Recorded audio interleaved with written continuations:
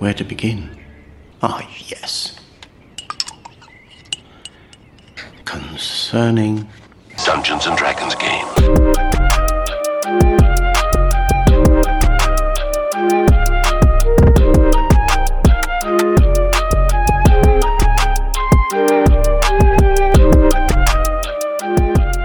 And welcome to DM Beats Podcast. I'm your host, Jake Lionheart, and on today's episode, my guest is Songs Machina, an amazing singer, songwriter, composer, actor, storyteller, and wonderful magical being.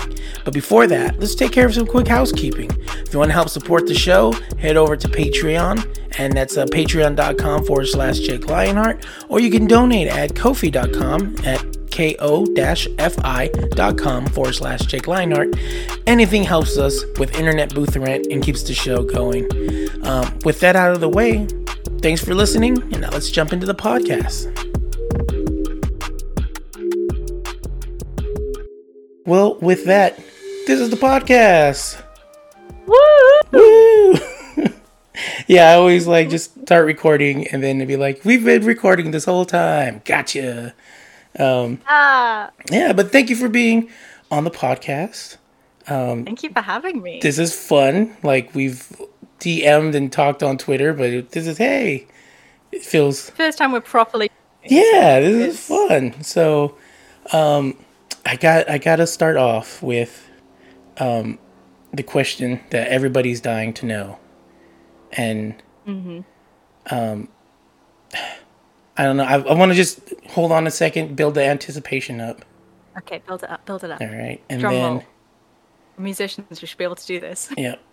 Okay. And okay, I think that's enough intensity. Okay. Everybody's they're like, did the podcast just go out? But okay. So, do you like not better or do you like Veth better? Is the real question the whole internet wants to know. Ooh. I think Veth, just because, as a trans person, I read into not Veth's story and I'm like, wow, relatable, very relatable, being stuck in the wrong body. So I like to see someone who's happy in their body, someone who's they've got a family, sorting out their problems. A bit sassy as well. Awesome. Yeah, everybody's like, wait, what? We're talking about Critical Role? Yes, we're always talking about Critical Role on this podcast. It's an undercover Critical Role podcast, ladies and gentlemen, and everyone else. We draw you in with the music. And we just hit you with the Critical Role. Haha. We're all going to get you guys to become Critical Role fans, but no, the real question is, when did you first get into music? Okay, I got into music, when I was probably 5. I started doing... So I come from a musical theatre background. I trained in musical theatre. I did the Sunday school kind of thing where you get sent to a big group. My older sister did it, so I therefore wanted to do it. And I was hooked. It was an instant. I was in that. I would listen to musical theatre whenever I could. I would sing along to things like X Factor on TV and stuff like that. But the time I probably started going, well, actually this is what I want to do as a career, was I was in a production of Annie, where I was Annie, and I was suddenly no, I want to do theatre and music forever. This is it. This is fun. This is fun, even when things were going wrong. And then I ended up getting into, because I lived up in the north. I lived up in the north of England. Back when I was wee. And then I moved to London when I was 16 because I got into this prestigious music school called Brit School, and ended up going there and studying musical theatre for 3 years. And it was there that I fully kind of got into composing, because they had a composing section of the course, and I was like, wow, I really like this. And then I just was like, well, I'm in London, let's go see all the new musical theatre things going on. So I ended up getting onto a course when I was 18, writing, called Book Music and Lyrics, which was a musical theatre writing course. So I do that every week, which is crazy. You have 20 people you don't know in a room, and it's cool, you're going to collaborate with 10 of these people. You're going to have 3 weeks to write a song each time round. Wow. Have fun. It's like a masterclass in collaboration. But yeah, after that, I've been writing musical theatre since, and then I've always kind of like other kinds of music, but it's always been musical theatre that's stolen my heart. Oh, that's awesome. I can just like have a Loki moment of like jumping off on all these like different routes that came out of that. Because it's interesting because it's well, musical theater is, God, it's such like I want to say like a treasure trove of like music, because it's the music, and then also it could be the choreography, the acting, right? Yeah, completely.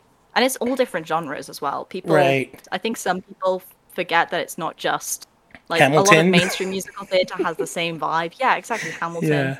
I am really, really into obscure musical Oh, theatre, which gotcha. like most people will never have heard of. So like I'm into like things like In the Green, which is like a really choral loop pedal based musical with like three instruments. It's insanely good. And things like that. Things that like are kind of genre breaking, but the main thing I love about it is I think the storytelling element of it. I think songs can tell stories better than anything else. Of course, I'd say that because I'm into musical theatre, but I just think you can tell such a vivid story and you can tap into the emotions a lot easier than you can through just plain text, because the heightened emotions of it just give you the music, and the heightened language and emotions just kind of open it all up and make it more Yeah. accessible in that way.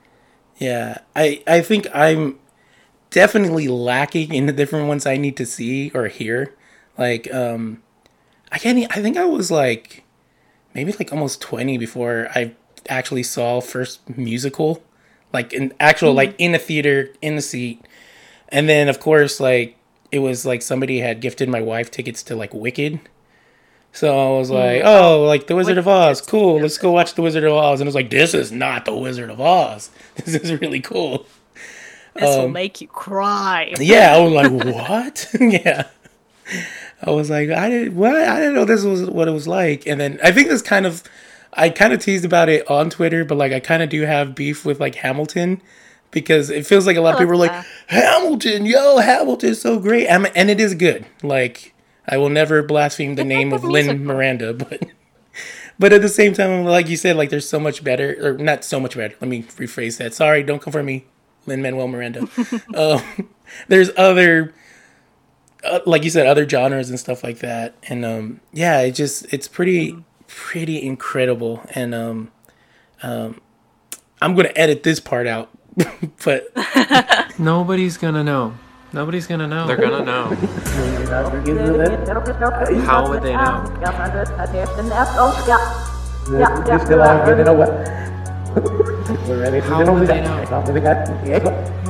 How would they know? I can't. I can't. Oh my god! okay. Maybe I'll try to find a fun way to edit that out, so it's like wah wah wah wah, like Charlie Brown, and then nobody knows we're doing. We're telling secrets.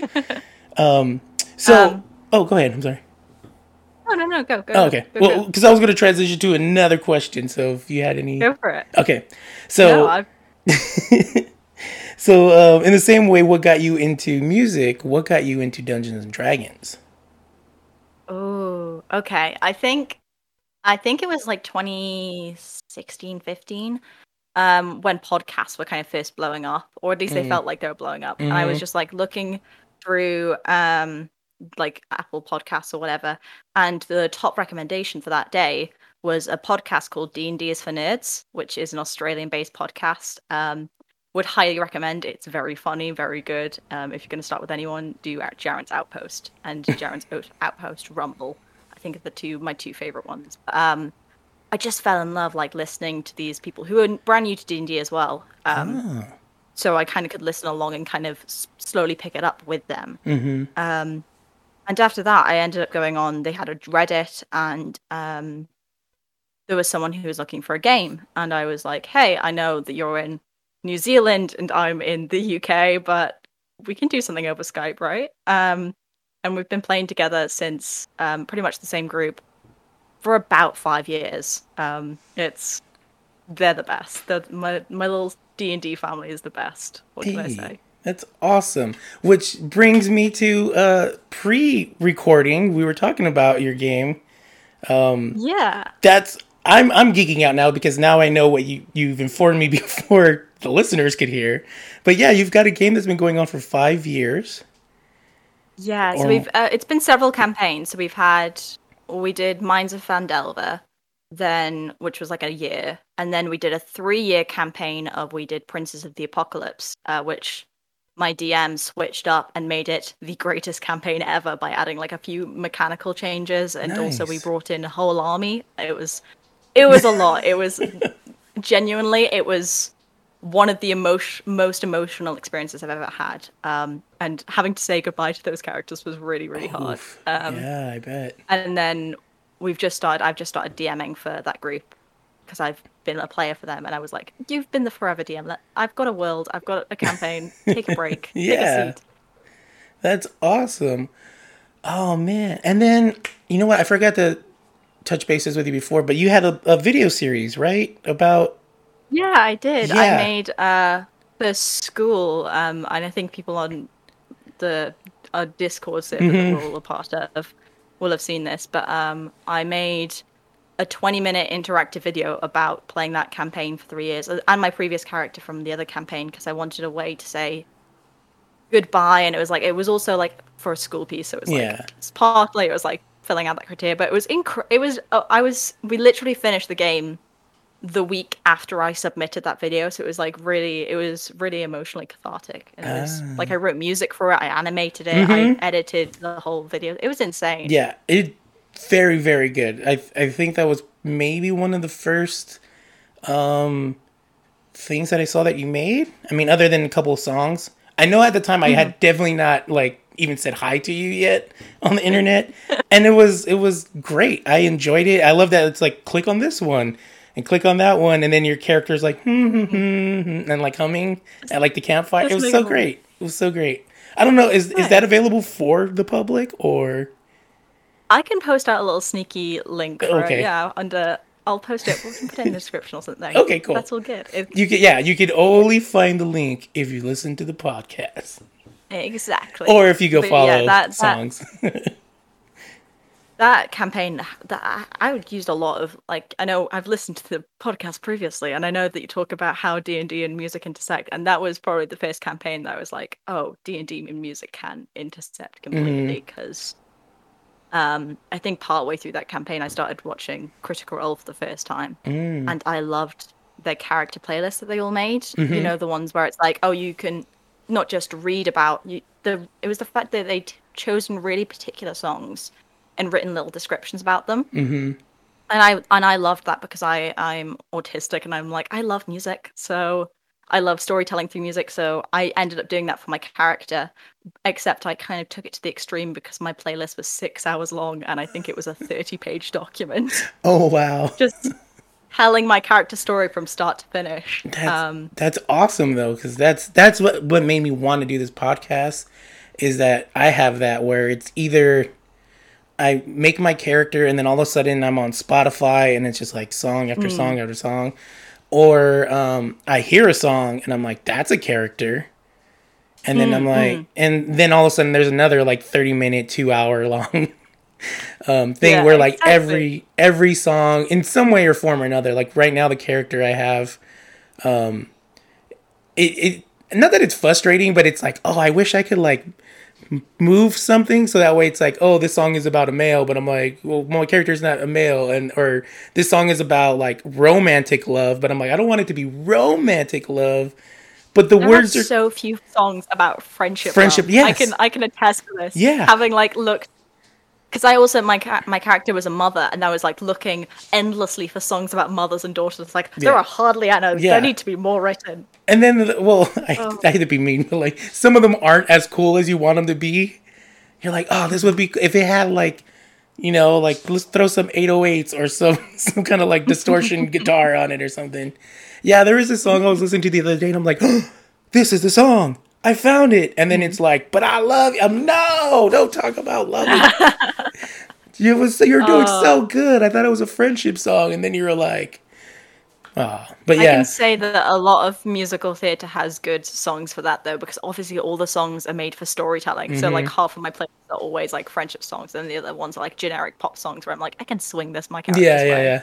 Yeah. That's my thing now. I'm just like, we didn't hear them talking about that part in the bridge. We just heard the verse, and Or I'll when I'm writing it down, I'll be like, these very specific lyrics are what I care about, nothing else. right, yeah. But yeah, that's Yeah. awesome. And then so let me see. Transitioning to back to music. Yes. Do you remember either writing, performing, or both your first song that was like yours? I have this is really embarrassing. I have so my family I think ended up getting me because they realized quite early on that I wanted to write music. They got me like this exact same microphone that I still have when I was like 14. And I have a recording of the first song I ever wrote at 14, and it is terrible. My family make fun of me for it because it was like I was singing out of key. I was like, it was just one like do do do. It was so embarrassing, but I find it so funny to be able to go, this is where I started. Anyone, if I can do this and now write what I'm writing now, like I failed my grade 2 piano. I should not be a composer, but I am. You're like, I will defy you, teacher, and I will defy all the odds. Yeah. And be here. Can't stop me, piano. I'm gonna do what I'm gonna do. That's awesome though that you have it. I think a lot of people don't have their like record. Like I was talking to Spencer, and his was interesting because it's like well, I don't want to ruin it for anybody who hasn't heard that episode, but yeah, his was very interesting. And then like even like Chase, like I think Chase said, like he said on his podcast, like I have the recordings, but no one's ever going to hear it. So will you release this?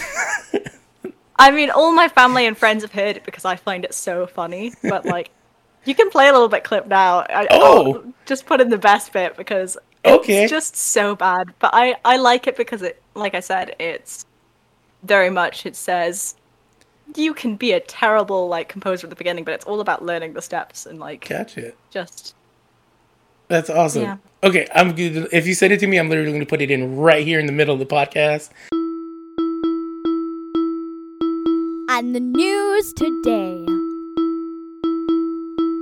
What's happening? What's going on? What is the news today? That's very awesome. Okay, so my next question though is: so do you remember your first song? You have it recorded. Do you remember your first D&D character? Yes, 100%. Which pretty recent. Well, not recent. Yeah, pretty recent, I guess. Right, 5 years ago. Or did you have a character before that campaign? No, I don't think so. Okay. I think I very much wrote this. She was called Belinda Saphir. I've since renamed her to Bryony Saphir. If I'm going to ever like bring her back in like my own world that I'm creating. But she was an assassin princess. She was a rogue who had basically, her kingdom had fallen, and she was like, her whole family had died. It was very dark, and she was kind of a bit crazy. But I kind of loved her because she was she was in complete denial about all death. But she was like the kindest person ever. She would be like, this wolf hasn't died. It's just sleeping. And she was like, no. I know. She was very into random acts of kindness and things like that. But she was very much my response to having read like a lot of fantasy, like Sarah J. Maas and stuff growing up, where it was always like feminine assassin rogue princesses. But I was kind of sad that none of them were gay. So I was like, this princess is going to be gay. She's going to be fine and like totally love life. Nice. Yeah. She then also multi-classed into a barbarian at a later point because she would go into like I would always describe her as being like in a rage in a battle, and I'd be like, well, let's just have the mechanical benefit. Let's do it. Let's actually have rage. That's awesome. Yeah. I think one of the fun things about D&D is being able to make the characters that you don't see or the characters that you wish you could see. 100%. Yeah, like it's I don't know. I think that's the beauty of it. Like, and then you get to pour a little bit of yourself into that character, which makes it even so much more personal. But yeah, I imagine that's one of the fun things about being a DM is like, this is the movie that all of these companies should have been making, but they're not. So let me, like, the Thanos, like, I'll do it myself. And then you go and you DM. Yeah, I think I completely agree about the every character I make, I kind of say, okay, what question do I want to explore? Because I'm an actor. I trained as an actor. I'm like, what question is this character going to explore? So for Belinda, it was very much what does a queer princess look like? My character that I played for 3 years was a mother who was dealing with we lost one of her daughters right at the beginning of the campaign, and it was very much how do I deal with being a mother and a badass and also like grief. It was I was not expecting that when I made that character, but so I very much wanted to explore the question of motherhood because I was like, oh, do I want to be a mom? Is that the word I want to use? And it is. I've since learned, but and doing a campaign, like writing a campaign is just doing that big scale, and you get to add a lot more characters in. Yeah. So I know there's definitely characters that I have that are like NPCs, one of whom's like autistic, and I'm like, cool, an autistic character. You don't get to see that in fantasy and things like that. Or a trans character or things like that. So yeah. Yeah, that's very cool. I was gonna ask, since this isn't on the thing, this is like one of those like, yes, I have this moment to like pick your brain as an actor and now DM. I guess I want to do like maybe two questions. One, like, what is that like? Because it has to be like a spark of joy of like being able to make these NPCs, and then honestly, just for one, go into the things that you're like, I am like you said, I'm trained. I know what I'm doing. I'm coming here, guns blazing, flexing my muscles, and jump into these NPC characters. But then also, probably even challenging yourself as an actor to be playing, okay, and I'm going to be playing this character that I probably would never audition for, or you know what I mean? Stuff like that. So I guess the first part is like, is there like a way that you can describe that spark or that like that excitement that brings you to like being a DM and wanting to explore NPCs? I think for me, because I like have not done as much acting as I wish I had, like in terms of like I've now kind of transitioned more of a composer, even though I still do acting. It's kind of a way, like D&D is the greatest acting exercise of all time, and like some actors I talk to about D&D are like, I could never do that. I could never commit to like a character or like characters for like 3 years and like get to know them and then just give them up. But I do think there is definitely like a spark of joy in going, well, here is a blank slate of a person I get to ascribe all of these details to and then just become them. And they're the sort of things that can reoccur, especially like NPCs and things like that.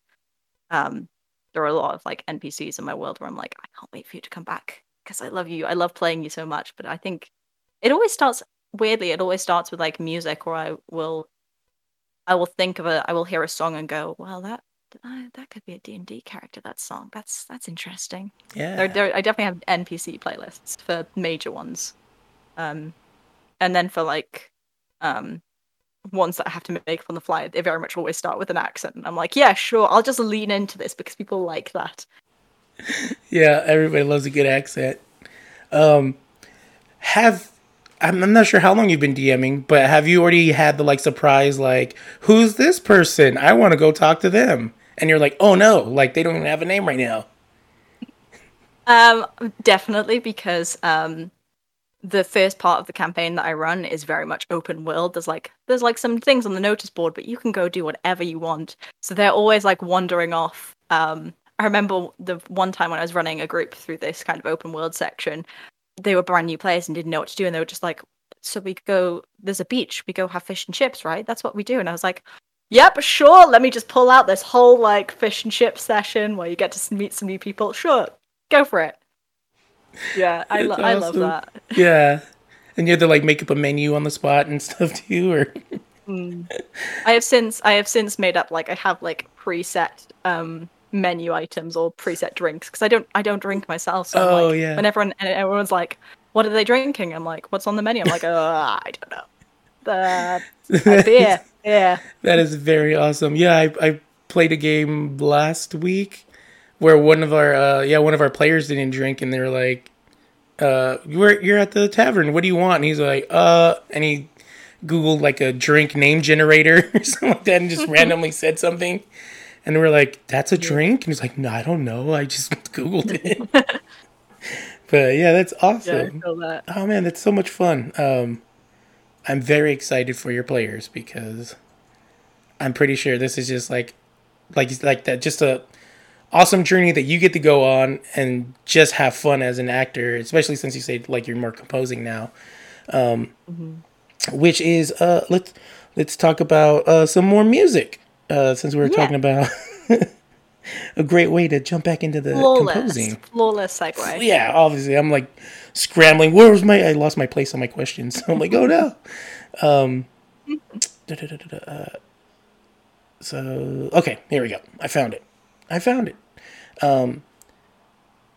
Well, we've already kind of touched on it, but maybe if you want to, like, if there's more that you want to bring out or expand upon.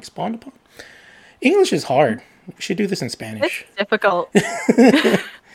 I'm like, I only know one language, and I'm dyslexic, and I'm just like, this is hard. Yeah. Can we just not language? Yeah. No. And then I have like, you know what's weird about doing these podcasts? Is that like, it's that weird, like, we're familiar with one another, but then it's also like we're actually meeting for the first time. And then you're like, I don't want to be like, I want to be cool, but I don't know if I'm going to be cool because I'm so silly. And so, like, the last thing I want is, like, songs to walk away and be like, that guy is so goofy. Like, what? How is he doing a podcast? You with don't people? know. Yeah. The thing But- you don't know is under the table, I've got my favorite Oh, quotes. I'm just like, I need so that. hard. I need to get one of those. Because, yeah, I'm like, even with, like with Chase, I'm like, I know you, Chase. Like, and I'm like, why am I nervous doing podcasts where I talk to you, like, for an hour about, like, silly stuff, like, video games and stuff, and actually talking about That's D&D. every time, even writing like music and stuff. When you're sending it to people for the first time, you can know them like the back of your hand, and you're like, "I'm giving you my soul here. Yeah. I'm so sorry. Please for don't be mean." inconveniencing you." That is so true. I don't know. The human experience is a whole ass time. Hopefully the people listening will be like, yeah, don't worry about it. You're being silly. I know my wife is going to listen to this, and she's like going to be like, you should probably edit that out because it's weird and you're being silly. But at the same time, I don't know, maybe other folks out there listening to this and feel the same way. But anyways, sorry for the tangent, everybody. I'm a weirdo. We are great at tangents. This is all this podcast. Yeah, is it going to be. We're never really gonna should get be to any other called. points. Yeah, it should be called the D&D Tangent Podcast. Yeah, I was realizing too. I was like, oh, I want to focus on music, and then there's so many talented artists that are actors and novelists, and then a couple folks asking me, hey, can I be on the show? And I'm like, why did I like focus on D&D beats? But oh well, it is what it is. Oh well. Yeah, there's music and everything, brand. right? So, okay, so the question is, does music influence how you create or play a D&D character, which we've kind of touched on, but is there anything else that like you're like, I've been saving this gem for this moment, waiting my whole D&D life for someone to ask me, like, what is it that really, like... I mean, like, you know? I'm trying to think. I'm like, I very much, like I said, I very much start with a playlist. But it also, like, comes very much... It's very much the lyrics that influence it. It's not just the music. It's very much the lyrics. Because I'm like, there's literally songs I've listened to where I've been like, that makes sense, but not quite. How can I just... How does that... Yeah. I don't know if I have anything else to add to that. I'm just trying to think. Yeah. I feel like I kind of covered it. Yeah, I was going to say, like, we touched bases on it a lot earlier on. I do like... I don't know. The how you brought up, like, the music, especially, like, in, like, a musical, will influence how you're going to feel. And it's that magic of, like... I'm sure the music theory nerds will be like, oh, well, you're playing Dorian mode and you're doing seventh notes, and I'm like, I don't know what that means, but this violin is making me sad. And I think it's the cool thing about, at least music wise, is that like the sound of like that violin when the hero is about to make a sacrifice kind of really gets you where you're like, no, are they going to go do that? And like that violin hits you, you're like, no, the violin is telling me what's happening. Like before it happens. And so I thought of something, by the way. Oh, go for it. I had a thought. So I used to listen when I was playing this 3-year campaign because you forget a lot of details over 3 years. Yeah. I'd always used to listen to my playlist before we start a session, because I found it was the perfect way to be like, who is my character? And I'd be like, listen to these songs. I'd be like, no, this is who they are. I remember them now. And it was like, I know I'd also like plan out moments in advance because I'd be like, this song would be great for like a few session times. So I'd listen to it in like hopes that I was like, I hope this song can be used. Like I can make this confessional, this speech or whatever, and have this moment. Oh, that's so good. I'm having that moment right now where I'm like, I heard a song. Okay, this is gonna be a couple weeks out, so if my D&D group is listening, haha, I probably already did it. But yeah, I had this song, and it's just kind of like just a decent, really good folk song.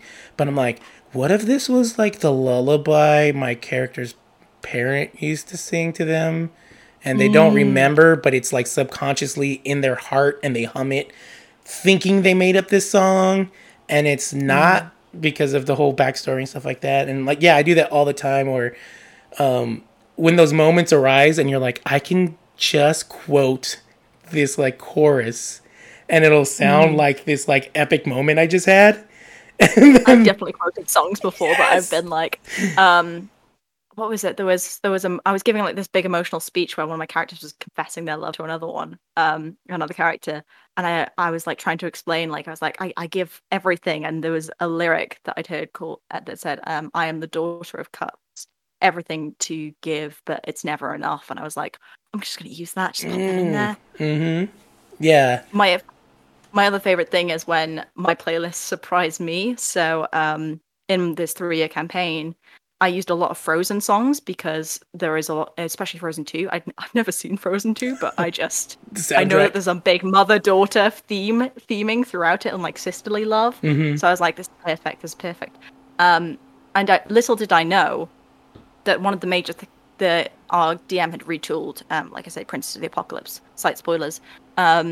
Basically, when you go down there into this like big dungeon, the idea is that many of the characters have been called there by like as like a spirit or something, and the players never have to roll anything for that. However, my DM added that back in, being like, you have to make saves to not be fall prey to this calling. And my character ended up falling prey to this calling and turning evil for a bit. But it like because of Frozen 2 has that beautiful melody, so I had that throughout my playlist until I got to this moment where I fell prey to the calling, and the song was a Frozen 2 song, and I was like, oh wait, it's been throughout my entire story that I've heard this like little motif.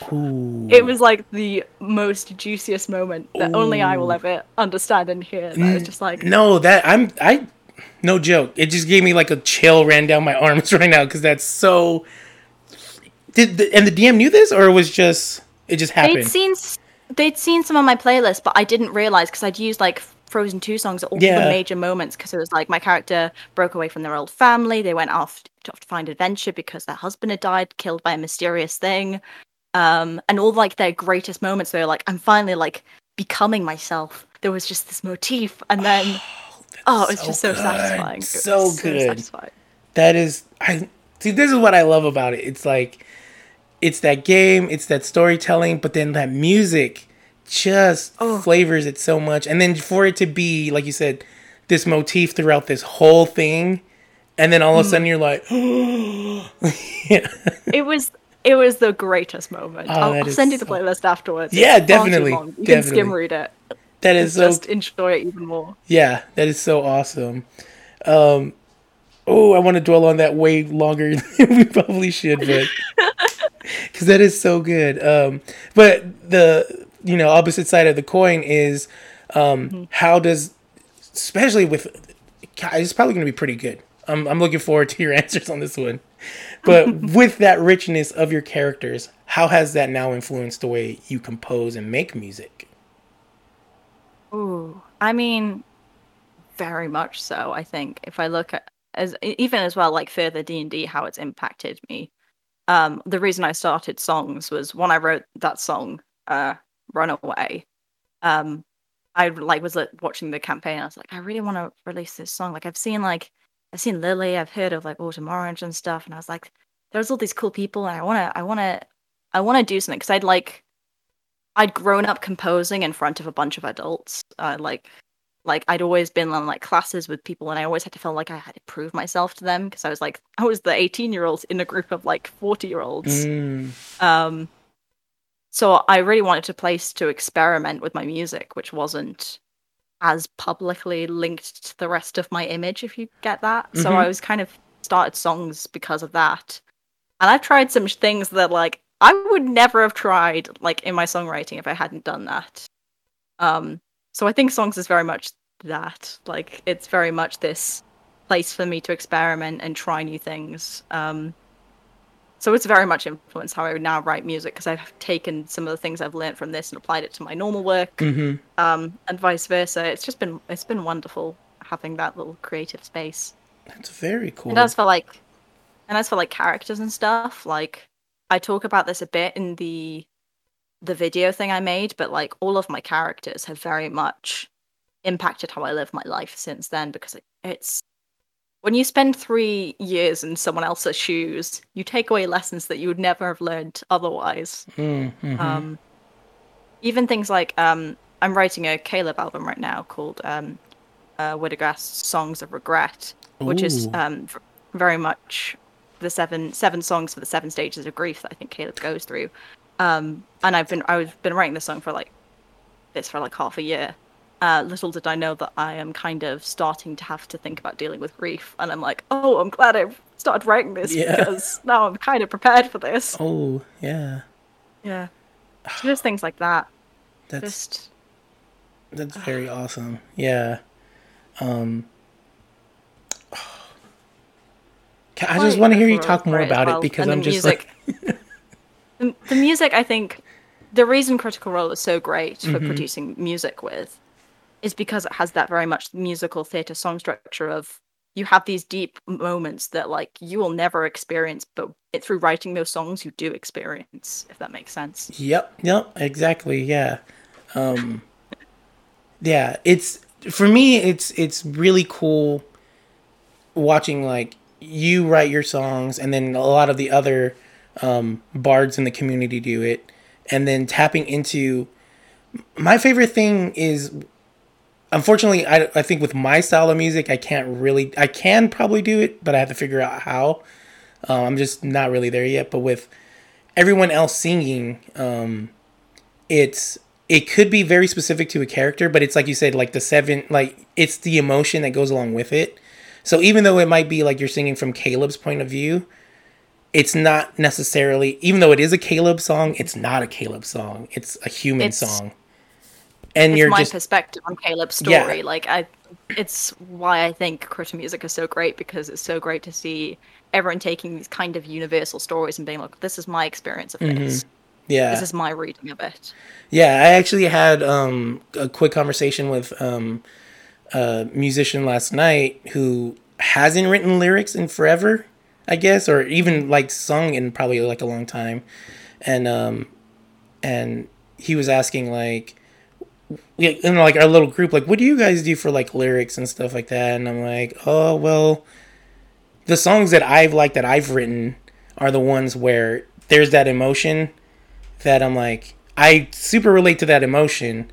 Now let me say that I'm singing it or writing it as this character, even though it's technically me feeling that emotion and kind of like having the like through that character, like. And that's the one thing I'm kind of frustrated with. Yeah, and that's the one thing I'm kind of frustrated with, like at least for my like hip hop thing, is like it's so much easier just to do like the recap of the character and make it like cool and flashy, like, yo, here's some bars about Scanlan, and everyone's like, yeah, Scanlan rap, it's fun. But at the same time, I'm like, what I really want to do is like, okay, how do we talk about the sad guy that's always trying to make everybody laugh? Because it's like that. You know, like that moment, that big moment when he had the like, you know, what's my mother's name? And you're like, oh, that's the scam. You could write a really good song about that. Oh my god. And so I'm like, oh, I want to do that stuff, but it just seems I like. totally. Oh, go ahead. I was gonna say I totally agree on the whole. I've really struggled to write songs as me. I'm so used to writing songs as other people now and other characters.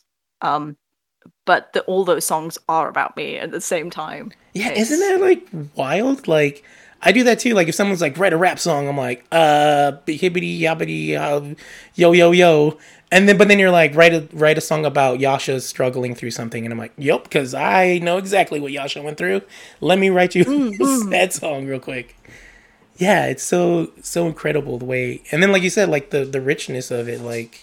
They tackle deep stuff. They go, they decide, they're like, no, we're not going to just like deal with light stuff. We're going to talk about, betrayal and death and regret and all those like really big, heavy topics. Yeah.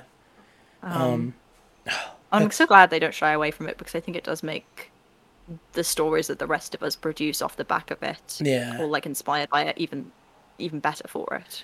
Yeah, I remember I guess this is a spoiler for like I guess campaign 2, so I'm not up on campaign 2. But that one moment where Luke kind of dies off screen. Yeah. And then it was funny because I think I actually went to bed before, and then a lot of people were like, Jake, like you've got babies, so go in this with like a little bit of a content warning. And then I was like, okay, and then when it happened, it did make me sad. But what I think is interesting, at least as a parent, that I think Sam touched on, that maybe people that aren't parents missed out on, was, yes, the Luke dying off scene or whatever was crazy devastating, but it was Caduceus bringing him back to life. And I was just like, when Caduceus brought him back to life, I started, like, I was like getting ready for work, so it's like 6 a.m. I'm putting on my shoes, listening to this as I'm getting ready, and full on weeping, because I'm like, if someone brought my baby back to life, like, I would be, like, hanging on Caduceus, sobbing into his chest, because I'm like, you brought my baby back. And, like, full on weeping. I just hit my microphone. But, like, I had that exact thing in D&D. I had 2 twin daughters, and in, like, the session 4, I lost my character's daughter, and I just remember, and I don't have kids myself, I'm far too young, but I know I want to have kids, and I was just, like, watching that, having done that, and being, like, because I didn't get to bring, we were too low level to bring them back to life. It was just... I remember I think because it was one of the episodes I'd stayed up to watch mistakenly, because that's like 3 a.m. that it starts. And I was like, I had school the next day, and I was like, I need to put this down, but I'm crying, and I need to go to sleep, but how can I when this has just happened? Yeah, I remember I was like, how am I supposed to go to work now? My face is all red, my eyes are all...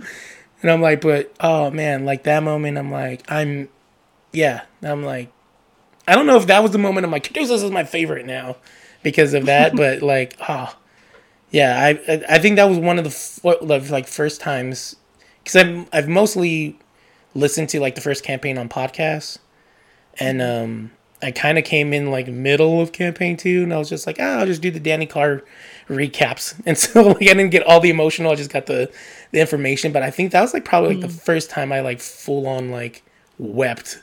And like emotionally, like like the deep down in your soul cry from like something you're watching. I think the moment that really broke me in Critical Role Campaign 2, and this is spoilers right for the end. Caleb's final goodbye to his parents. Oh, God. I mean, having just like I'd literally finished this album about him being like, I can learn to forgive myself for this. And I had a friend who was there who'd like seen 3 episodes of like the most recent one. I just turned to them and I just like cried sobbing onto them because it was so emotional. Yeah. It's yeah. I wasn't expecting, well, I guess I should have been expecting it, but I wasn't expecting it from Liam, but yeah. No, I wasn't. I don't know what I was expecting for Caleb's ending, but I wasn't I think it was when he took out the book of letters. Yep. That's what it was. I was just like, we finally know what that is. Oh, you've had that the whole time. Yeah. Yeah. And then and then in between them, and I'm like, yeah. Yeah. Holy, yeah. Caleb Widow. When it eventually comes out, I very much picture the final song of Caleb's, the EPM writing happening there. Wow. Which I'll get.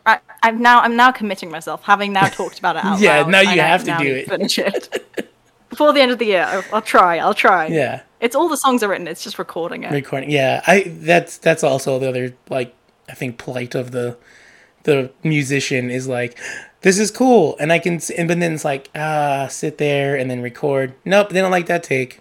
Nope, what was my voice doing? Nope. What was that? Nope. Yeah, and you're like, Control Z, Control Z, Control Z, Control Z. Yeah. Oh, it's too relatable. Yeah. Okay, so then my next question for you is, this is probably going to be like, not on everybody's, probably mostly on musicians, because I am very interested and curious in this question because of comedian actor Donald Glover. Do you listen to your own music?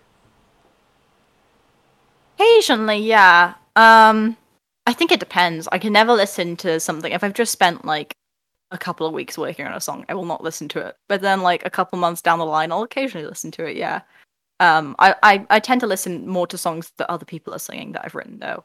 If it's a musical theatre song and someone else is singing and they're killing it, I'm like, yes, I do want to listen to you kill this song again and again and just hear your beautiful voice. I don't tend to listen to my own voice on repeat as much. Gotcha. You know what? That brings me to this next question, because it's only happened to me once, and it was the most amazing feeling I've ever felt in my life. Writing something for someone else to sing. What's that experience like? Because I've had it once, and I'm like, oh, this is why people are singers or songwriters for, like, the big, like, famous people. Like, like you're like, oh, that person wrote for like Rihanna, and I'm like, yeah, no, I would want to write for Rihanna now that I know what it feels like. She'd probably never sing any of my songs, but that would be an amazing feeling. But yeah, could you talk about that?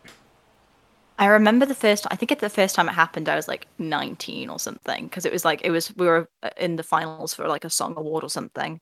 And I remember just handing over this song that we'd just written. Like it was finished like the week of it as well. Wow. And just sitting down, and it was a drums, pianist, and 4 singers. So it was like a big first time doing something like this. Mm-hmm. And I remember just sitting there going, oh my God, I love this. This is my favorite feeling in the world. It swiftly has become my favorite moment of the songwriting process. Having got through all like the fun bits of writing the song initially to like the trials of like actually recording it and getting a good version of it, and then the relief of handing it to someone else, sitting down and just hearing them go, here you go. This is a finished product that you now have.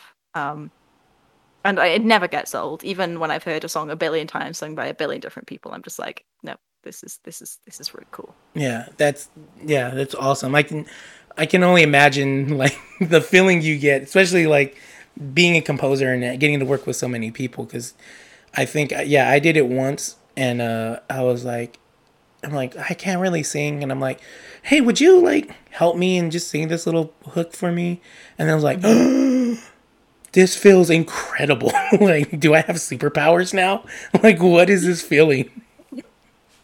I love collaboration. I think, again, it probably comes from working on musical theatre, where it's the sort of thing where you have a team of 10, like, or something like that, working on a show. Mm-hmm. But I just think more, when you can have a good writing process with someone, having more eyes on a song, it pushes you to be better, because you're like sharing it with this person. They're like, here's a suggestion. And I'm like, oh, well, there's a suggestion. And then you just keep building and building on each other's work until you get something magical. That's so cool. Yeah. Oh, I'm so glad that came up, because, yeah, that's happened to me once. And now I'm kind of like, how can I make it happen again? Like, let me send you this terrible like demo of me singing, and then you just make it so much cooler.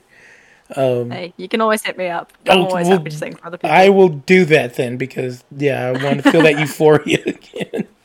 Because it's such a cool feeling to like write something and then have somebody come in and like just be like a wizard, and you're like, oh, like I thought I was just doing this, and you're like, no, step back, I will show you. Yeah. And they always do something that you're like, oh, that wasn't intentionally how I wrote it. Like there might be like a little like a brief like little change that they make, and I'm like, but that's gonna stay because you sound great. Yeah, it's so awesome. So, bringing up to kind of like our last couple questions, this one I'm excited that it came up, and it's now one of my favorite questions to ask.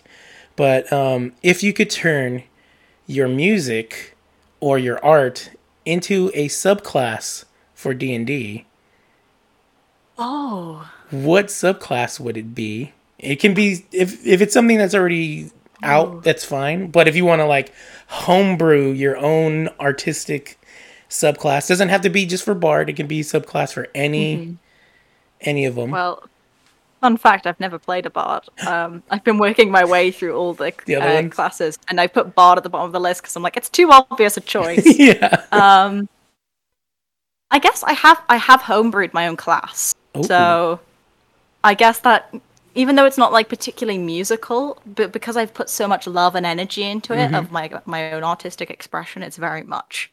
I think that has to be my answer, and I'll eventually release it. It's called Shears. It's like, so there's the kind of the concept of like the idea that magic is like a weave or a tapestry, and most magic users kind of pull at the threads of it. Not damaging the overall tapestry, but there are some magic users out there who have these big scissors who just are taking like swipes at the tapestry and stealing more than they should, and it hurting them back. Kind of inspired. It's a bit inspired by like Bard, Cleric, Blood Hunter, things like that, but with more like embroidery and like this like cloth making kind of technique, and like it's got a lot of theming around that. Oh, it's really fun. Cool. Ooh, I need to test it all, but it's a really fun class. I wish I could see all the DMs listening to this right now and just see those like sparks and wheels in their heads and like their minds glowing right now, because that is such a that's so good. It's a really good like campaign hook as well, because they make both perfect villains, because there are these people out there who are stealing magic more than they're and supposed damaging to. the weave and affecting the rest of the world. But there are also subclasses of it that are made for people who are wanting to protect the weave. So it has the perfect balance of like anyone can play it. Oh, I love it this so is much. so good. Oh, I'm so glad Wait, I'll tell one feature as well, because this is my favorite one. There is like, I don't know if it's too overkill yet or if I need to tone it down. Once you reach a high enough level, you can steal spell slots back as well, with like a massive risk to you. But I just had to put it in there because I was like, imagine the moment in the campaign when you're like, well, I'm going to take this massive risk that might affect my character for the rest of their life to steal like a high level spell slot back. Oh, it's just. That is. I've hoped everyone has enjoyed the cogs turning. Yeah, because how could you not? How could you? Especially because it is like you could go really bad guy with this, or you can. Ooh, everybody, please! It's what's your Twitter at Songs Machina? Songs Machina, yeah. Yes, and follow me, and I'll eventually post it on DM Guild or something like that. Just go, just like hashtag please, so that we can get that, because I am super. Yeah, that is.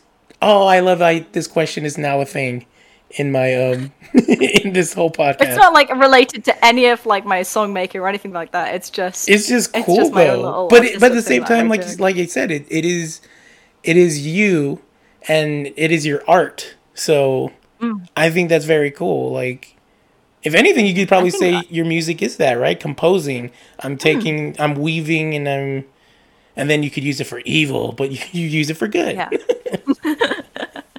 Yeah, I mean, I don't think like RPG writers and stuff like that don't get enough credit, because they are making art at the end of the day. Yeah, like, it is an artistic technique to sit down and think, how can I make something within a rule set work to make magic? Yeah, it's just how can I give them this thing to then make their own stories and their own flavoring and stuff like that? Yeah, I would imagine that's I don't know. Yeah, it's just nothing but art and having to make that. And then nobody's like, oh yeah, I'm playing this game and I think this is broken. Like, can you give them some like cut some slack? Like, this is hard. Like, and they're making It's art. really hard, like, Yeah. and trying to think how things like will intersect. Like, you're never going to be able to think of all the thoughts when you're homebrewing, being like, well, this really specific ability from this one class, if it overlaps with my ability that I've written, is going to just destroy the game. But you just try not to think about. Yeah. You can't think about all of them. Yeah. You'll never get them all. Yeah. So, yeah, that brings us to the final question, and we've already had a quick listen to it, but where do you kind of see yourself going with your art and your composing and acting? We've heard the first recording and the origins of it, but if we're going off to fight the BBEG and you're going off to have that end of campaign wrap up, like, where do you see yourself going? I think my music is definitely moving in a more vocal orientated direction is the best way to describe it. I'm becoming more and more interested in loop pedal work and how you can use your voice as like percussion or like just as a greater storytelling tool. I think it's totally undertapped in music. And there are artists like out there like Grace McLean or like these amazing loop pedal artists that I think I want to tap more into their work. And then I think I'm just in like terms of D&D, I'm just delving more and more into homebrew and things like that, just enjoying it. Just for like having something that's mine that is like I don't need to share it with the rest of the world. Maybe I will someday, but right now it's just my own little world that I'm getting to create and enjoy. And live in every week. It's pretty great. That's awesome. Yeah, actually, I'm just going to add this before we wrap up because you're DMing. Is there anything that like you want to share about this homebrewed world you're building for your campaign, or? Because I just love stuff like that. Just hearing the stories of like, what is your world, and then how do we get a ticket to this place? Because we're all going to want to go. So I've been writing this world since I was like 14. It started off as like a fantasy book series thing, and then I kind of was like, nah, let's flood the whole world and like start again. But it still has like some of the elements of it. So I've been writing this world for a really long time, and it kind of, I think like the main stories I want to tell with it is I want to put because I'm studying on a course about theatre and social change, so it's very much like I like to bring a bit of my activism into D&D sometimes and be like, okay, so here are these theoretical models we've talked about and like in theory. Let's see how we can put them in practice. If we can't do that in the real world, let's try a D&D world, see how it works, because there's nothing more chaotic than a D&D party that can break something like that. Yeah.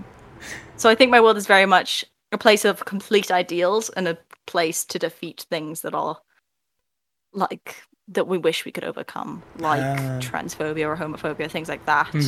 Where it's like, I wish there was a simple solution to this, but in D&D we can bonk it on the head and send it away. Yeah. Oh, that's so great. Satisfying conclusion. Okay, we're all going. So that's Meloria. That's my world. Oh, that's awesome. We're all going to Meloria then. Yeah. So I'll get the bus together. Everybody else, bring snacks, and we're going.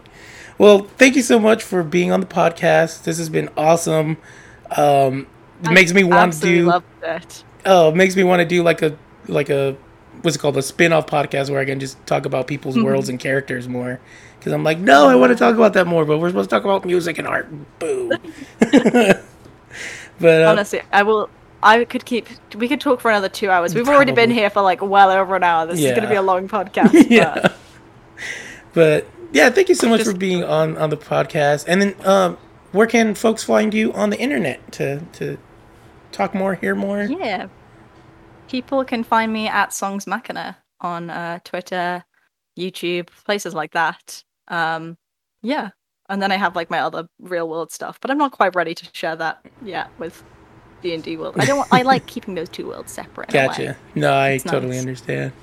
Well, and then we're going to play one of your songs as we head out. So everybody maybe it'll be a little sneak peek from Widowgast Songs of Regret to motivate me to finish writing something. All right. Let's do that. Let's do that. All right. Well, thank you so much. And then we'll see everybody next episode. And then, and that's where we end the podcast. Woo. Oh my gosh, thank you so much for being on. Flashback 819 PD, a lapse in conscience and judgment that I could not foresee. What the spider give us? A web of false memories made us 3 accessories in our own familiar murder spree. He gave us commands, washed the blood from his hands. Another grave to enslave a depraved child to his plans. We followed the protocol, and so went to Blumenthal, one blaze of glory before the mighty fall. Turn back time, 10 years went by. I'm still questioning why I gave my life for your heinous crime. Turn back time, 10 years went by. I'm still questioning why I gave my life for your heinous crime. Turn back time, back time.